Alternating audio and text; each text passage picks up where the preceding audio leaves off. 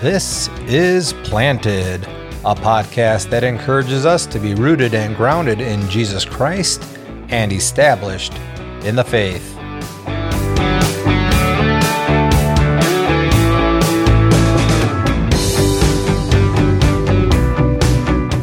We are starting to wrap things up in Colossians. Today, Pastor Matt shows us what Paul means that as believers in the one true God, what does it look like to walk out our faith? Hello, everyone. This is Pastor Matt Grimm, and I'm here with Thad Keenel. How are you doing today, Thad? I'm doing wonderful. Thank you. How are you today? I'm doing good.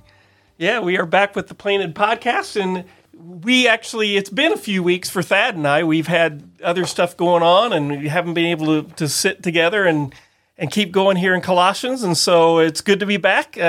Good to jump back in the scriptures. Have you been the last few weeks? I've been good. Yeah. I've been messing around in the Word. That's good. Yeah. July 4th came, and I don't ever do this, but I open the Bible randomly. Oh, okay.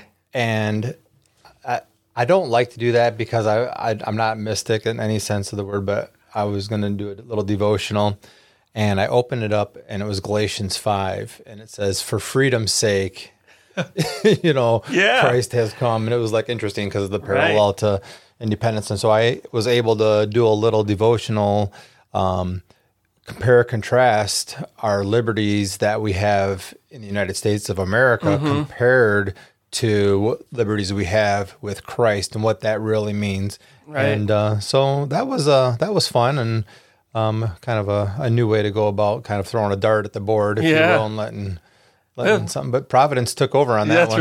That's right. That's cool. Yeah, I've been doing some studying too. I'm actually, we record these on a Tuesday, so this is the Tuesday after July 4th, and I'm actually preaching this Sunday, so I've been doing various study in Ephesians 4, and I think we mentioned before just how Ephesians and Colossians have a lot of parallels, right? And in some senses, you could say Colossians is a shortened version of Ephesians. There's just so much that's relatable. It's the same region, they're close by in proximity, and there were likely circular letters. They may have even, at some point read both of those. So yeah, it's been interesting just seeing that even again, as I've been looking at Colossians and looking at for our passage here this morning, as we're going to get into, I think, the rest of chapter 4, but I think we just wanted to do a little bit of a wrap up and little revisit what we talked about last time in terms of Christian households and so forth. And so I know you were doing some reflection on some of that. And so, so anything you just want to comment about Christian households and some of the things we talked about last time? Well, sure. After our last podcast, when we were dealing with the Christian household, and of course, one of the most controversial things that you can read is, right off the bat with wives to submit unto your husbands, right? Just as unto the Lord. And I'm like, that gets the backup of a lot of people, women in particular and stuff. And then I thought, well, yeah, but, then the men are getting mad, because we have to love our wives as Christ did. He's given us an impossible task there. And then it says, children, be obedient. Yeah. And so the children are mad because they have to be obedient, right? But what I thought about that as I was leaning into that a little bit was any one party that's being spoken to there thinks that the other two commands are fantastic. Yeah. So the idea of I think it's kind of a trifecta of what builds up within us, and one of it is the fleshly pride that we have, that can get our back up. Number two, which is really important, is the neglect of the context of the passage. And then number three, which is the most important key, is the complete meaning or the missing of the meaning of who we are in Christ. Right. And so those are the things that when you keep it all in perspective with the context and in light of who Christ is in us, the politics go out the window. Yeah. And it's the new life that we're called to in Christ, because what the main concept really is talking about when it's wives submitting to their husbands, just as Christ, is the relationship that the body of Christ is to have to the bridegroom. Exactly. And so the church submits unto Christ as he is the true loving husband of the bride, right?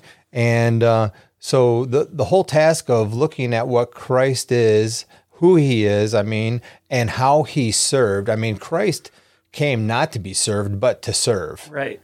And so when you roll all that in together, Right. I think we're without excuse as to... It is, and that's even like this week, as I'm preparing to preach on Sunday about, the maturity of the church and how we grow up in Christ. And the key is that we grow up in Christ. And Christ is our everything. That's what we've been talking so much here in the book of Colossians, that he is our all in all. He is the Lord of creation. He's the Lord of redemption. It's out of that all this flows, the verses 15 to 20, right?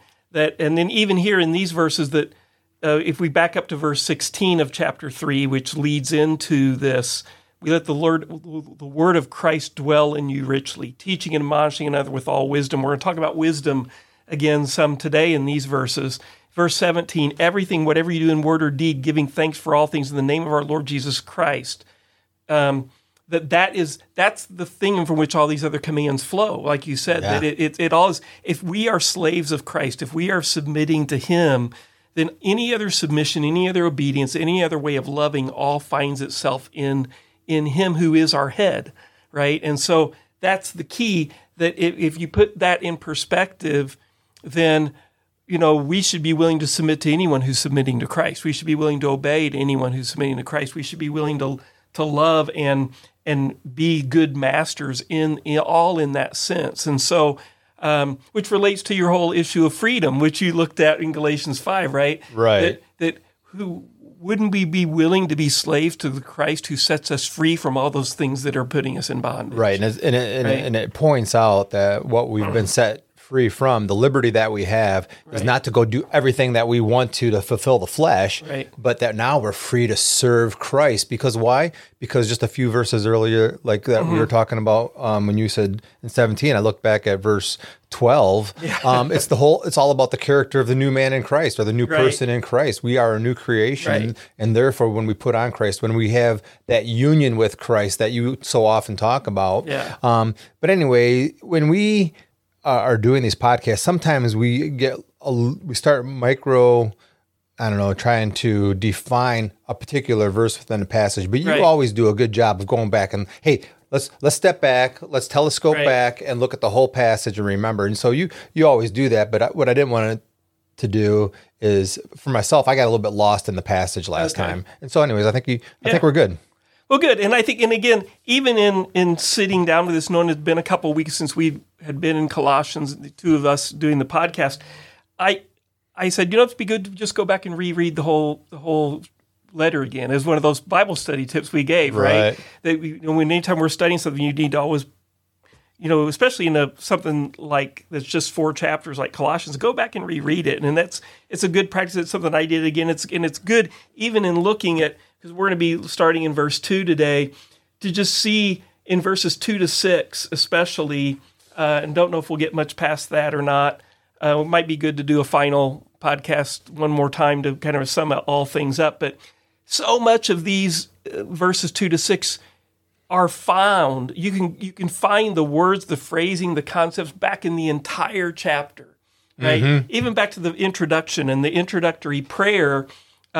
Here he's being encouraged to be devoted to prayer here in verse 4, but then you go back and look, like he was committing to praying for them and asking them to be praying. It's just just so much that runs throughout the whole letter, that these 4 verses or 5, 2, 3, 4, 5, 6 are just applying to the Christian. So this is advice for the Christian life that we're getting into. And he's basically summing up his entire letter in some senses by saying, this is how it needs to look in your life.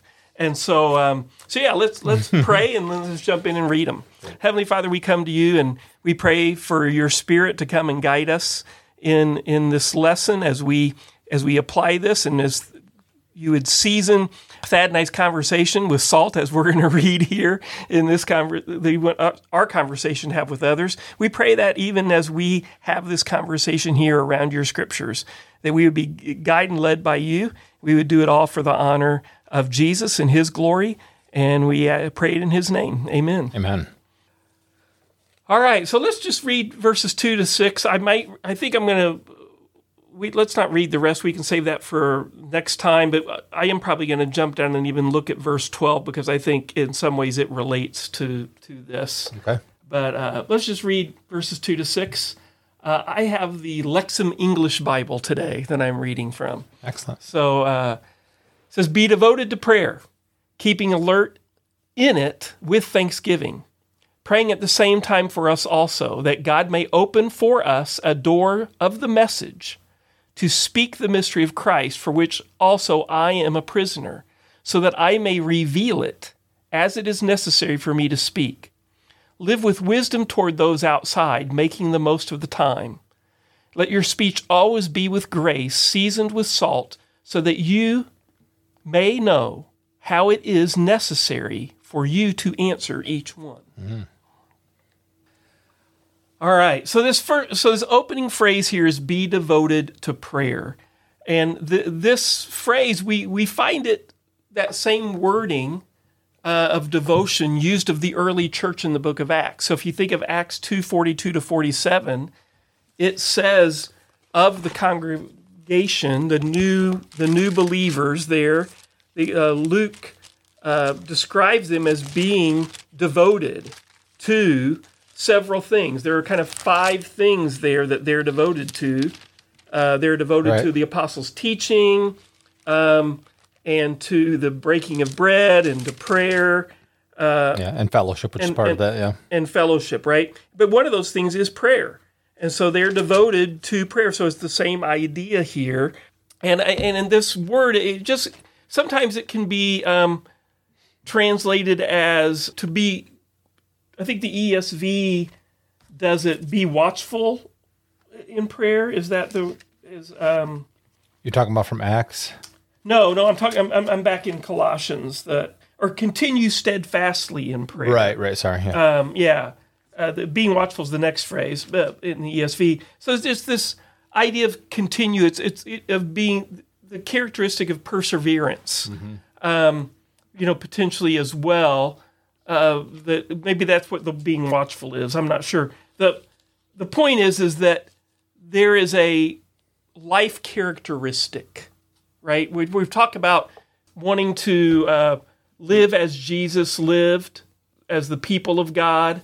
So this is, it's a command, but it's also there's a convergence in some sense of the meaning of the word itself, but also the tense in which it's being used, the aspect in which it is. It's a present imperative active, kind of in that sense. So in that you're remaining in it. So the word itself is that of like being devoted to continue, but even the phrasing of it is that idea too. Oh, okay, gotcha. Is so what I'm trying to say is it's a characteristic of your life. Is he saying? Well, we've talked about some of this in the past, just to have to be conscious of always running thoughts, and the billboard example, through the lens of the Holy Spirit in your life. Right. Yeah. And so I think we talked about before too, just like some of these things seem impossible, like when he says to pray continually. Right. It's like, how do you pray continually? Well, again, it's that whole orientation of life.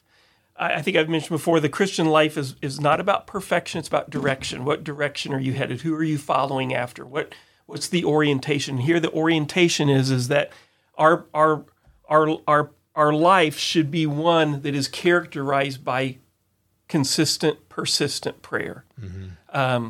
And so it makes me think of the parable of the persistent widow in Luke 18. So I'm just going to read this. And then in a minute, I'm going to put this in context as it relates to the context of what Paul's talking about here in Colossians. But here in Luke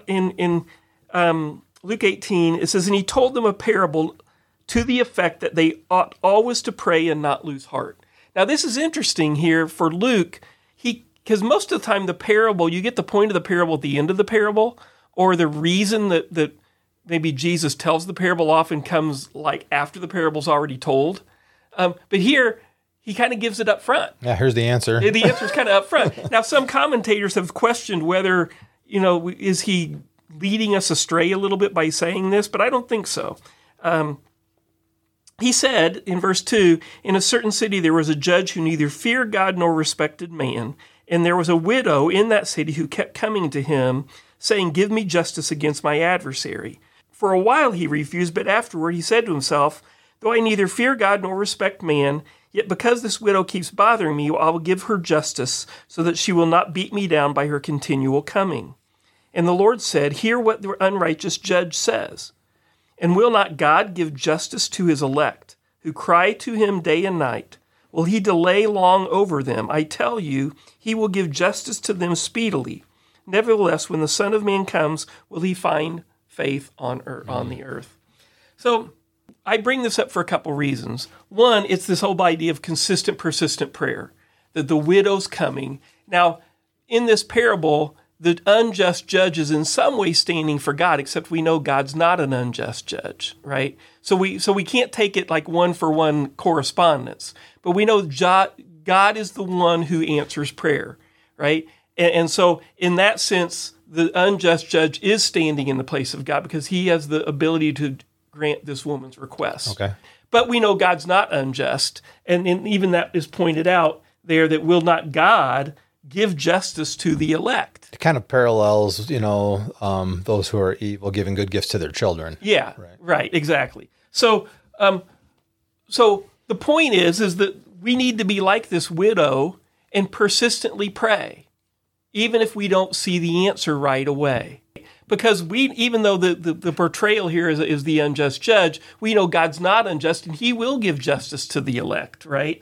And so the point is, we need to be continually persistent praying. The question is, what are we praying for? Mm-hmm. So if we go back to Colossians, now we're going to come back to Luke in a minute, but in Colossians it says, be devoted to prayer, keeping alert in it, watchful in it. So be alert or watchful. What are we watching for is the question. And it says when we do so with thanksgiving, which is interesting. But what are we watching for? What are we alert for? Well, let's go back to Luke 18 and put this parable in context. It comes right after Jesus having a discussion with the Pharisees about the kingdom of God. And up in verse 20, it says, being asked by the Pharisees when the kingdom of God would come, he answered them, the kingdom of God is not coming in ways that can be observed, nor will they say, look, here it is, or there, for behold, the kingdom of God is in the midst of you. Mm. So what's he saying? And then he goes on to say the days are coming and all these things about the kingdom. But the point is, Jesus knows that the kingdom came in his coming.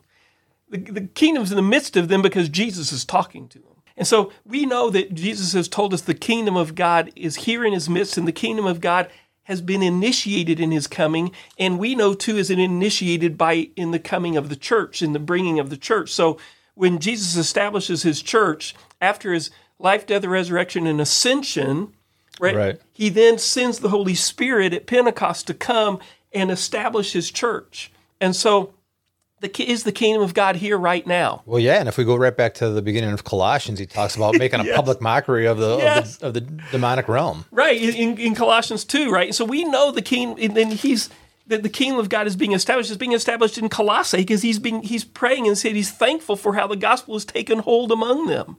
So he's saying, I think in Luke 18, he's telling this parable to say, to pray and don't lose heart. The kingdom of God is in your midst and it is coming. We know that it's not fully here, but it is coming. And so we should be praying like this persistent widow for his justice. Pray, may your kingdom come on earth as it is in heaven. Oh, wait.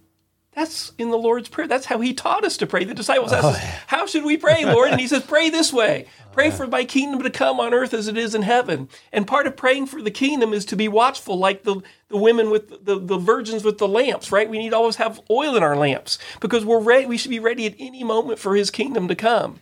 And so if we're devoted to prayer and we're keeping watch, we're keeping alert, And we're thankful. Why are we thankful? We're thankful because he already has the victory. We're thankful because he's already made a public mockery of the spiritual realm. We're thankful that he's already accomplished the gospel for us, that we already have our sins forgiven, right? We're thankful that it's in process. And so we're praying right now, if we believe the gospel, if we believe the kingdom is at hand, if we're in the last days where the kingdom is coming, and we know it's still yet to fully come, and we're to be preaching the gospel, we're to be doing this, we should be praying for that to be happening. Right? Okay, so I got to jump in now. So you've got my mind just going crazy because I never really thought about that before. But in the Luke 18 passage, on the surface, what I originally would see is a person in prayer praying for something that they want. This widow is praying for something that they want. They're not getting it in due time, and they're basically changing God's mind here. God is getting sick. Just leave me alone here. And here's the answer, of course. But we have to look beyond that, because this is not about a want. You're praying for something that you want, even if it's trying to change God's mind about a sick child, for example, right? But this is kingdom purposes. Right? Yes. This is all about the kingdom, as you're coming with.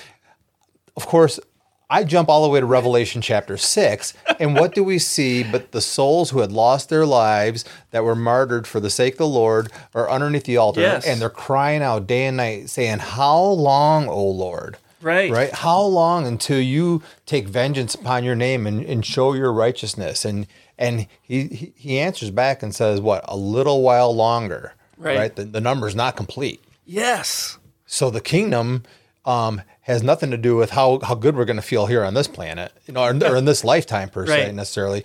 Comforted, yes, but the understanding. Well, we have the first fruits of it. Right. We should feel something. We should feel something very hopeful. We have hope right now, but the full assurance of that hope. We're not going to need hope in the new heavens and the new earth. Right. Exactly. All we're going to need is love. But it's not about the faith, wealth, and prosperity gospel at all. It's about the understanding of the kingdom, and that we are, we're in the harvest. Right.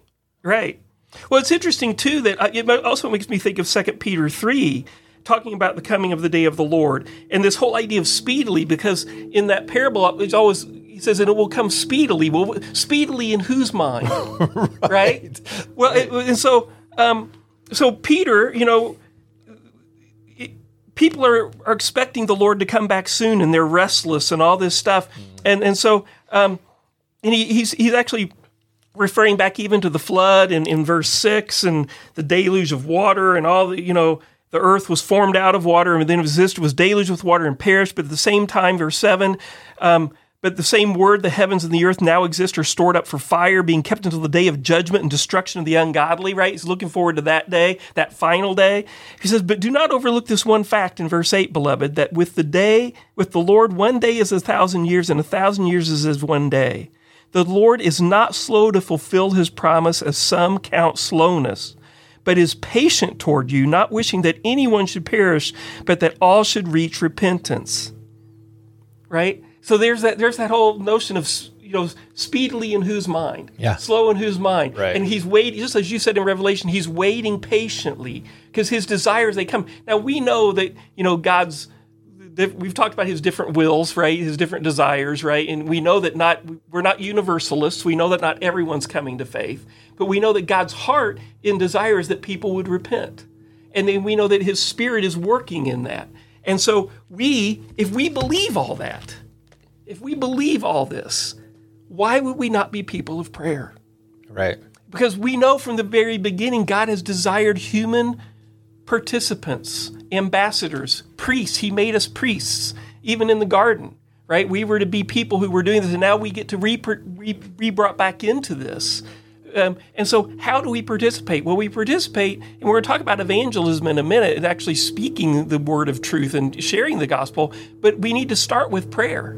That God does God need our prayers to accomplish his purposes? No, he does not. Does he desire them? Yes. Mm-hmm. Has he made us in such a way that we get to actually participate in the coming of the kingdom? Yes. And one of the ways we do that is by prayer.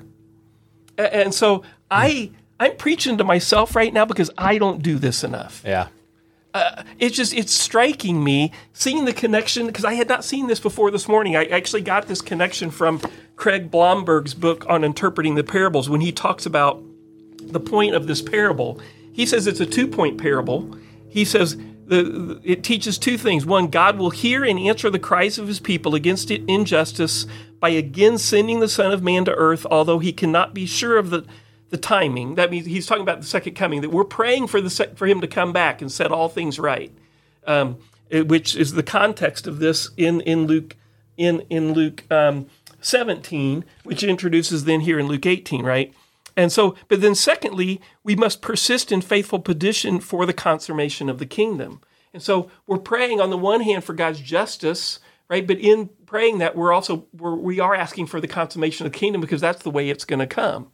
But in the meantime, we want people to come to faith, right? And so it's very interesting that after this, in verse 3, he says, pray at the same time for us also. Now, Paul's in chains here, right? And so this is a prison letter. And so when he's saying pray, be motivated, keeping alert and thanksgiving. And I think, again, the context here is praying for the kingdom. It is for us to think about, because he says, pray for us that a door may be opened of the message to speak the mystery of Christ, for which I'm also a prisoner. So he's praying that doors would be open to preach the gospel. And I think we can look at this in 2 ways. He's praying for the literal door of his prison cell or house or wherever he is to be open, so that he can get back to the job of preaching the mystery that the gospel's open to the Gentiles, right? But I think we can also say that we can be praying for the door of the gospel to be opened everywhere, to everyone. Yeah. So even here, that he follows up this prayer, keeping alert, being thankful, praying for the gospel to go forth. And then he's a prisoner for that. We've already talked about the mystery of Christ and some of those things, and so I'm not going to get into that. But notice, too, just how much these phrases are related back into the earlier parts of Colossians. Mm-hmm. So keeping in context is the opening introduction to the whole book is him praying, or for the whole letter, is him praying for the Colossians, right? And he prays, he's thankful for them. Again, as we mentioned, the gospel has taken root. It's bearing fruit and increasing, right? So this whole keeping alert with thanksgiving, he's already been praying. He prayed opening the letter with thanksgiving that the gospel is accomplishing its purposes. And then in verse 9, he says that we've not ceased to pray for you. Now, he's asking in chapter 4, he's asking them to pray for him. Right. But he's already prayed for them. And what did he pray for them? That they would be filled with the knowledge of his will and all spiritual wisdom and understanding. Now, we've studied here in Colossians that there was very likely this Colossian heresy was this idea of some kind of pre-Gnosticism that was starting to take place, that there was some kind of secret knowledge, right, apart from just the gospel itself, or something beyond what was normal right here. And he's saying, no, he's praying that they would have spiritual understanding to walk in a manner worthy of the Lord, fully pleasing to him, bearing fruit in every good work. And now we're seeing that one of the ways we walk in a manner worthy is to be devoted to prayer, to be praying in the same way Paul prays for them. He's asking them to now pray for others and pray for him and his ministry to be able to continue. Right. Its entirety is the prayer for the kingdom. Yeah. Right. And it is. When we say kingdom come, that's the that's the gathering of the bride of Christ throughout whatever period of time, right? And then what is it, if you drop back, and this is still in chapter 1 and verse 6, or I'm sorry, verse 5, it's about that hope that's laid up for you in heaven. Yes. Right? Well, what is that hope? Well, the hope is Christ. Exactly. That's there, that is, the king waiting the right to come. hand of the Father, right? And just all these things. I mean, you're right. The whole thing. And if you read this in a single setting, which will take you 15 minutes, it's going to feel like one cohesive. It does. Yeah. So he's wrapping all this up so much. So verse 4, so that I may reveal it as it was necessary for me to speak. Now, the idea is, again, we see this back up at the end of chapter 1, and and beginning of chapter 2 is he's letting them know about his ministry. He became a minister according to the stewardship of God was given to him to make the word of God fully known. That's 1 verse 25, right? And then verse 1 of chapter 2, he says, I want you to know how much I have for you, right? He's struggling in his ministry. He wants so desperately to continue preaching the gospel. And so he's praying for that would happen because he's so compelled by the revelation God's given him.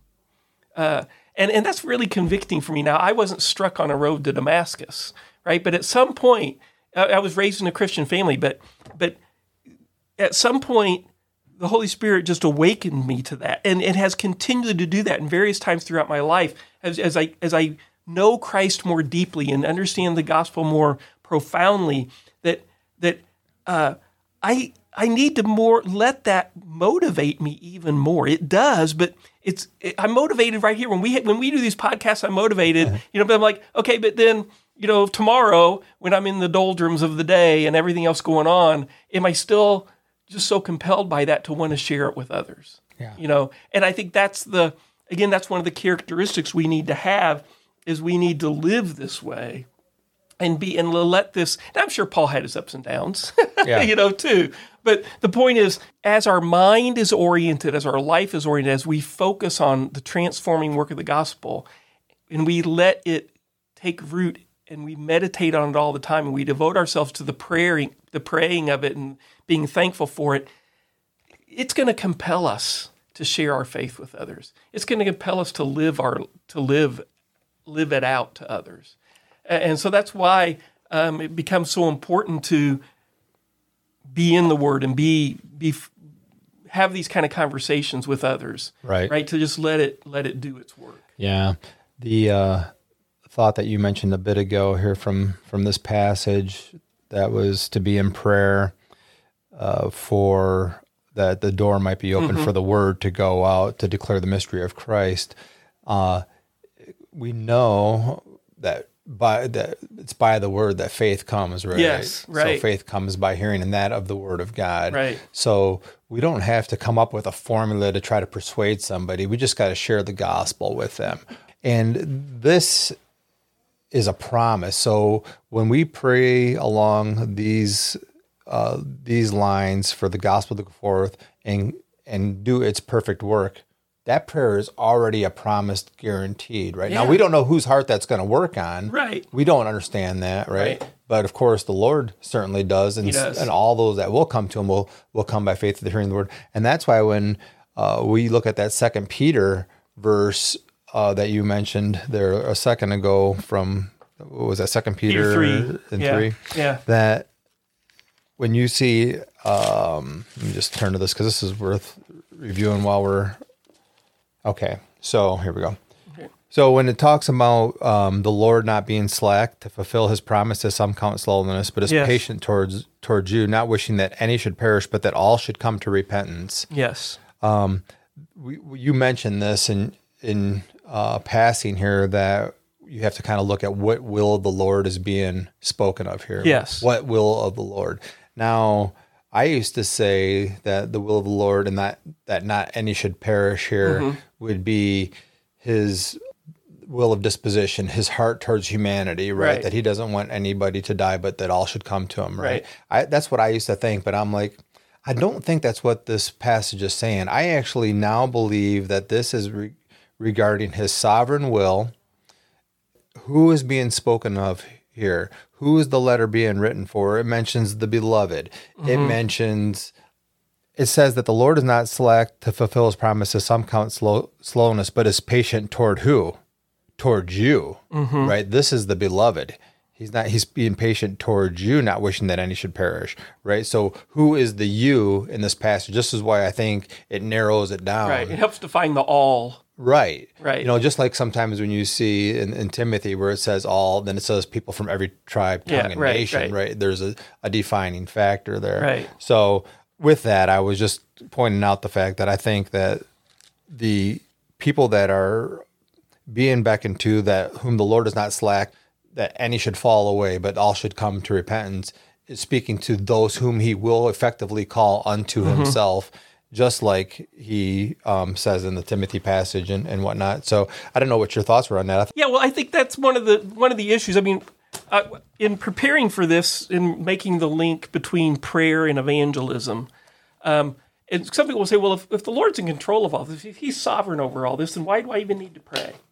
What's my motivation to pray? If God's sovereign and he's going to bring everyone, why do we even pray? Why even, it's kind of the whole, what sometimes Presbyterians are labeled the frozen chosen, right? Because I don't like that phrase. I don't either, because I think it can be a characteristic of some, but it's not a good, a healthy understanding of what God is doing and how he's choosing to work. Well, you have to look at what God ordains. God ordains the ends of salvation, yes, but he also ordains the means, right? So what is the means? Well, it's the word of God. We say that faith comes by hearing that of the word, but it also comes by the proclamation of the gospel. Right. And, it was Spurgeon who they said to him, just kind of razzing him, why don't you just go preach to the elect if that's all who's saved? And he says, well, if you just lift up their shirt and show me the E on their back, that's what I'll do. But we don't know, so we preach it to all men. Right. That's the command. The gospel goes forth to all I think people. And I think we should pray for all men too. We don't and see that our prayers are effective because God is going to accomplish his work. Right. Right. And so that doesn't mean that just because I prayed for Joe, that definitely Joe's going to believe. I'm not talking about effective in that way, but effective for God's purposes. And so there's a great book that I encourage people to read. It's actually not a long book at all. It's 135 pages in this little version, and even it's like a half a book size. It's called Evangelism and the Sovereignty of God by J.I. Packer.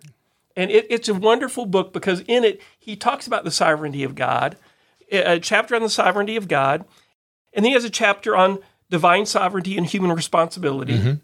Then he has a chapter on evangelism, and then he has a chapter on divine sovereignty and evangelism, how they all go together.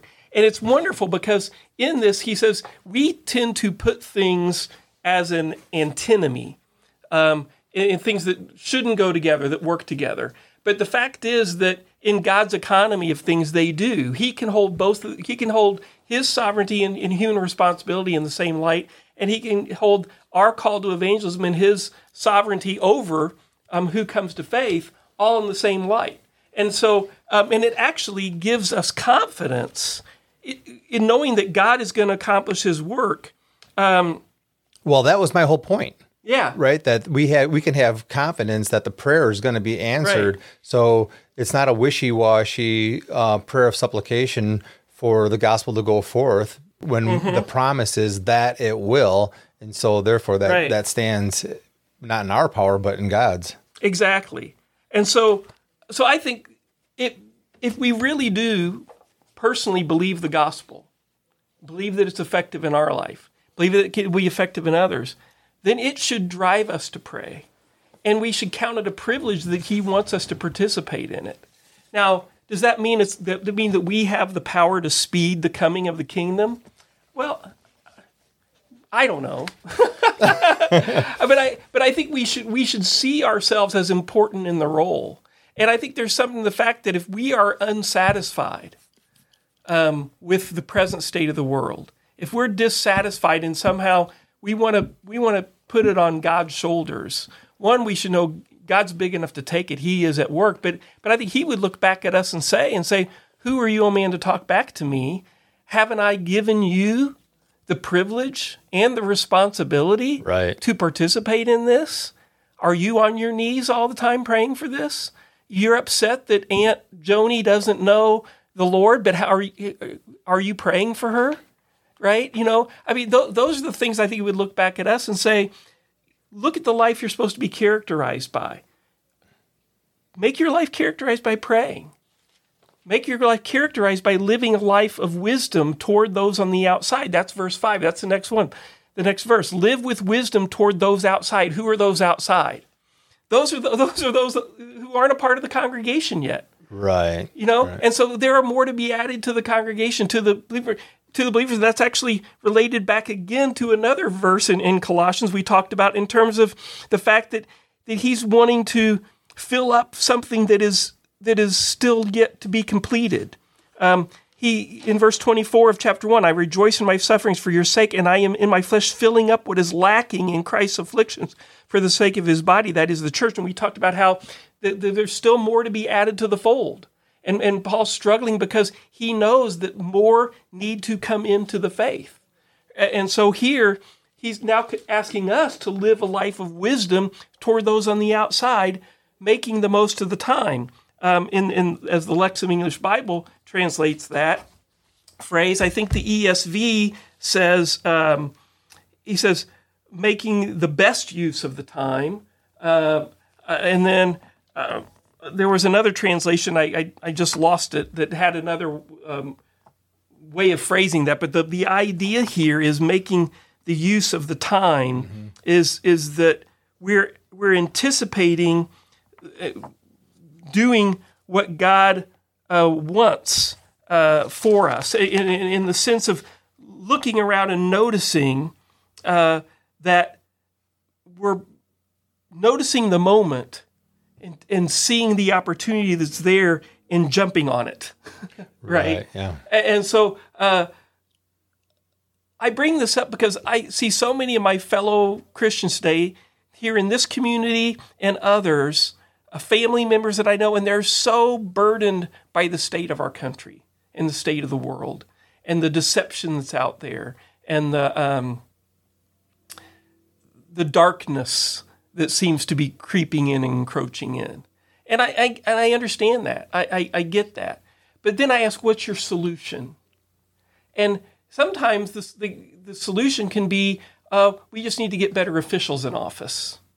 We need to pass better laws. We're weeks after and we're grateful for this, the decision by the Supreme Court to overturn Roe versus Wade. Extremely grateful for that.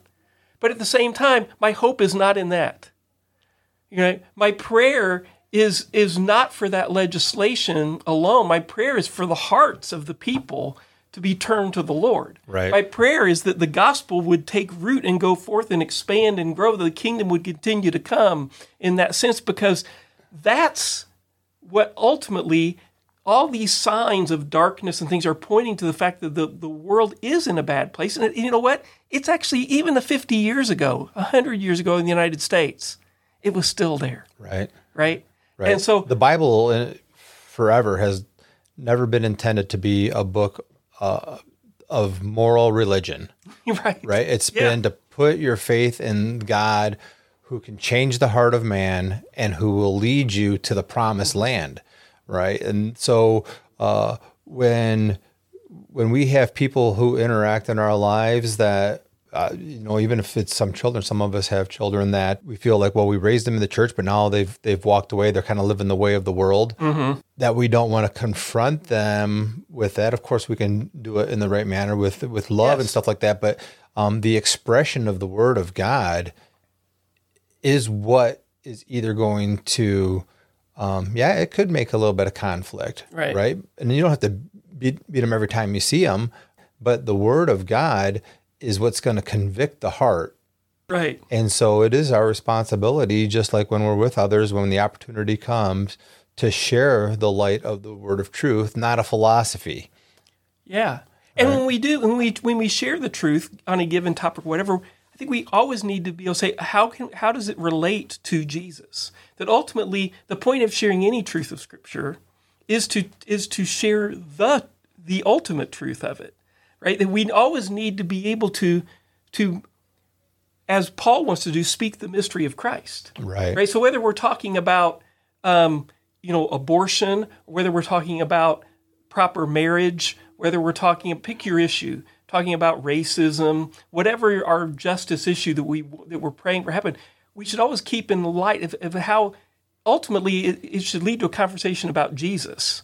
As Jesus as being the one who does give liberty to all, who is the author of life and the redeemer of life, all those things. So if we talk about an issue and we fail to point to Jesus, I think we can fall into moralism. We can just fall into truth without love, because the ultimate expression of truth and love coming together is Jesus being willing to leave heaven, come down here on earth, live the life he led, die the death he died, and raise to new life, and go and be seated at the right hand of God. Right. I mean, that shows that this is a God who's not uninvolved or uninterested, who's just up there telling us the way it is. No, he's actually coming and was willing to live the way and not just tell it. Right. And so, going back to your term of the frozen chosen, so to speak, there is nothing that that an individual or even a group of people can do to thwart the plan of God. So for somebody to say, hey, I'm saved, God will bring in his elect. I don't need to share the gospel. I don't need to be studying the word. He said his love. Okay, congratulations, but what do you miss, without, first of all, that's not going to be the character of a changed heart, right? So there's that union with Christ aspect, but you miss the blessings in the life that God has given you in this lifetime that are being spoken of. So there's a much broader picture that speaks of the totality of that union with Christ that we're to have as children of, the living God at this point. Yeah. Yeah. And so which I think then relates obviously then to verse 5. Verse 5 relates to verse 6. It says, let your speech always be with grace, or be seasoned with salt, so that you may know how it is necessary for you to answer each one. So part of making the most of every opportunity. And by the way, every day is the day of salvation.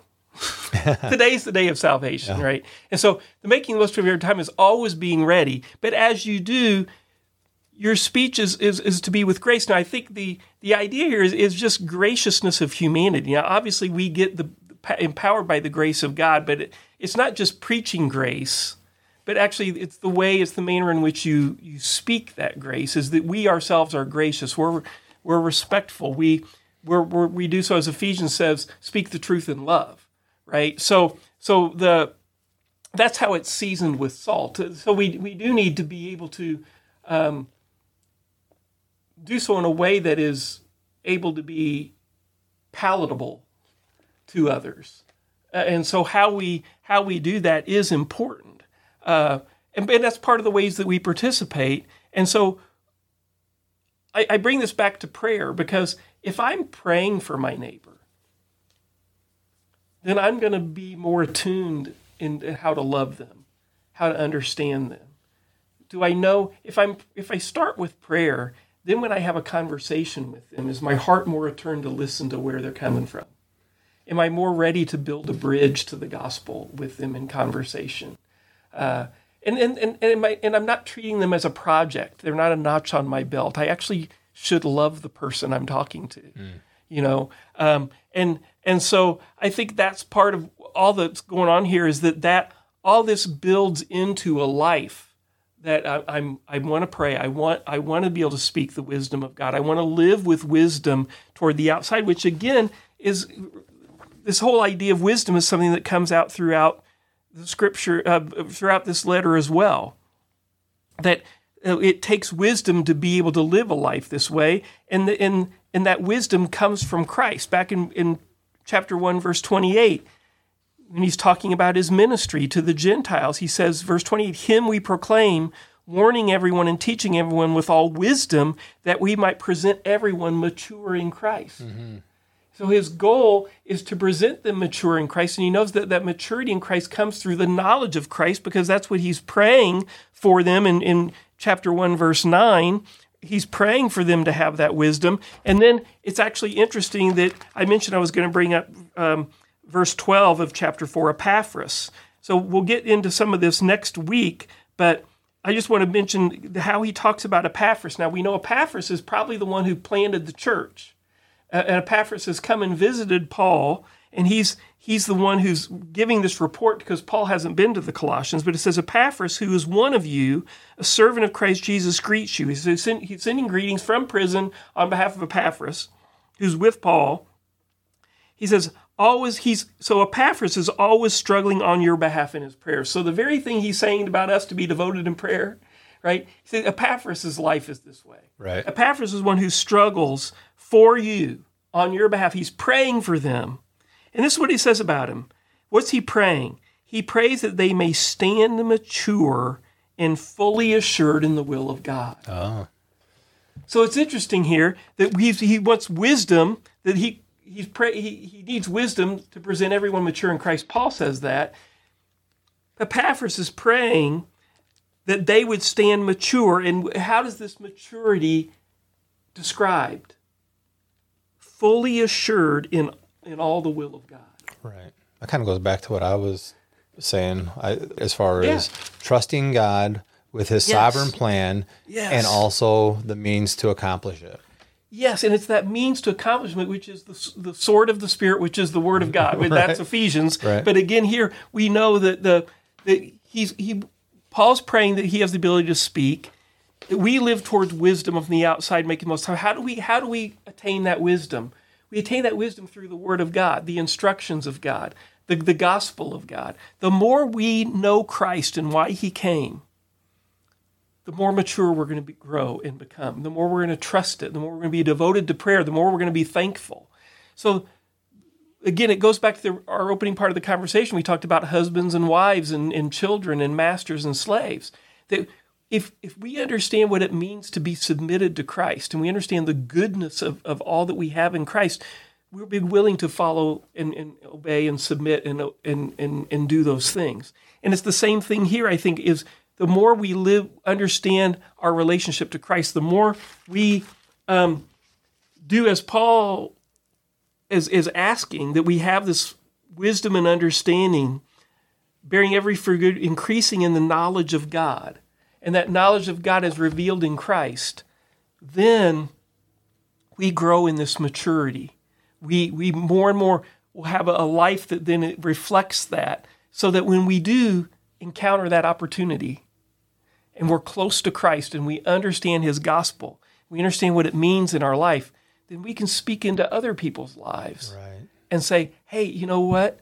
Jesus is the solution to whatever ails you. That's exactly what's on my mind right now. You know, the answer is Christ. Now, what's your question? Is it politics? Right? What are you frustrated with? You know, the answer is the wisdom of Christ. There's the truth and the solid foundation that you stand on for all the answers. Are you worried about your children? You know, can you rest in his wisdom? So it's now, and so how we're able to just talk about him, if we believe he is the all in all, if he is before all things and in all things, then whatever the issue is in their life, in our life, Jesus is the answer. Now, we got to be able to build those bridges. We got to be able to season our conversation with salt and make that understandable, right? We just don't walk up and say, but Jesus is the answer. Right. You know, I've tried that before. You know, but he is. So, but it has to be so a part of us that we can speak him and relate to him in what they're going through. Now, doesn't mean that everybody's going to accept it. Some people are going to reject it. Some people will look at us and they're going to say, "What are you talking about, Thad?" And that's fine. And we continue to pray for them. The Lord still might have them, you know, in his plans down the future. Right. But we do need to have that so ingrained in our own faith, right? That I bring all this up back to the frozen chosen thing. You know, if we truly get that and it's growing in us and we're desiring it more and more, we're not going to be cold to people. We're actually going to be warm and loving to people. Right, right. So, you know, and because the body of Christ is so vast and there's many parts to the body, we're not trying to tell everybody that they have to go out and be a street evangelist, right? Right. Oh, no, right. Or to be a missionary, right? Yeah. You are going to find yourself in the position that the Lord leads you in, but that doesn't give you excuse when the occasion comes to not share the love of Christ to the world that's around us, right? Yeah. And you can also participate in organizations that share the truth, right? There's the Gideon's Bible, which I'm a part of. There's the Persecuted Church. There's the Voice of the Martyrs, and so many other things. And of course, missionaries. The missionaries that we support here locally within our own body. Yeah, I mean, you have campus ministries. You have people who are giving people water in places of the world where they don't have a well, right? And they're doing so as an expression of the gospel, but also as an opportunity to the gospel. I mean, the missionaries we support them doing that because we know they're starting churches. We know that they're sharing the gospel with people, and because Jesus is the water that he's the drink that's never going to be, you're never going to be thirsty again with him. He's the true life-giving water, right? All that is part of that seasoning with salt. And so it's demonstrating love. And so for you out there listening, who you don't, like you said, you're not a street evangelist, or maybe you're not ready to have a community Bible study, to start a Bible study in your house for your neighbors, but you are ready to help your neighbor who's going through illness by bringing them food. You're maybe you live close to someone who can't take care of their yard anymore, and you're willing to go rake their leaves. I mean, that's the starting point. You're noticing, you're loving them, and as you do that, and they wonder why you're doing that, then you're going to be ready to give an answer for the hope that you have. Right, exactly. So there is those demonstrations of love. Don't forget, though, that when Jesus says, "Whoever gives a cup of water," he adds something to that. Whoever gives a cup of water in my name. Exactly. Right. So make sure that they understand why you're doing it. There's love that's coming from a bigger source than just the philanthropic side of our humanity. Yeah. Awesome. So next week we'll wrap up this. So I think we'll wrap up. We'll get into some of these people. Why is Paul sending greetings and so forth? I think it's going to be important. The communal nature of and how Paul sees the church in general, and the church in Colossae, and how he's relating that to his ministry. But then also we'll wrap up some of these themes again and kind of draw a conclusion. And then all letters usually have some kind of benediction and just I think it's interesting next week that he ends with grace be with you. It's a very simple one, but it sums up so much of what he wants to do. So we'll look forward to that next time. Sounds good. Excellent. Right. Okay. Have a good day, everybody. Yep.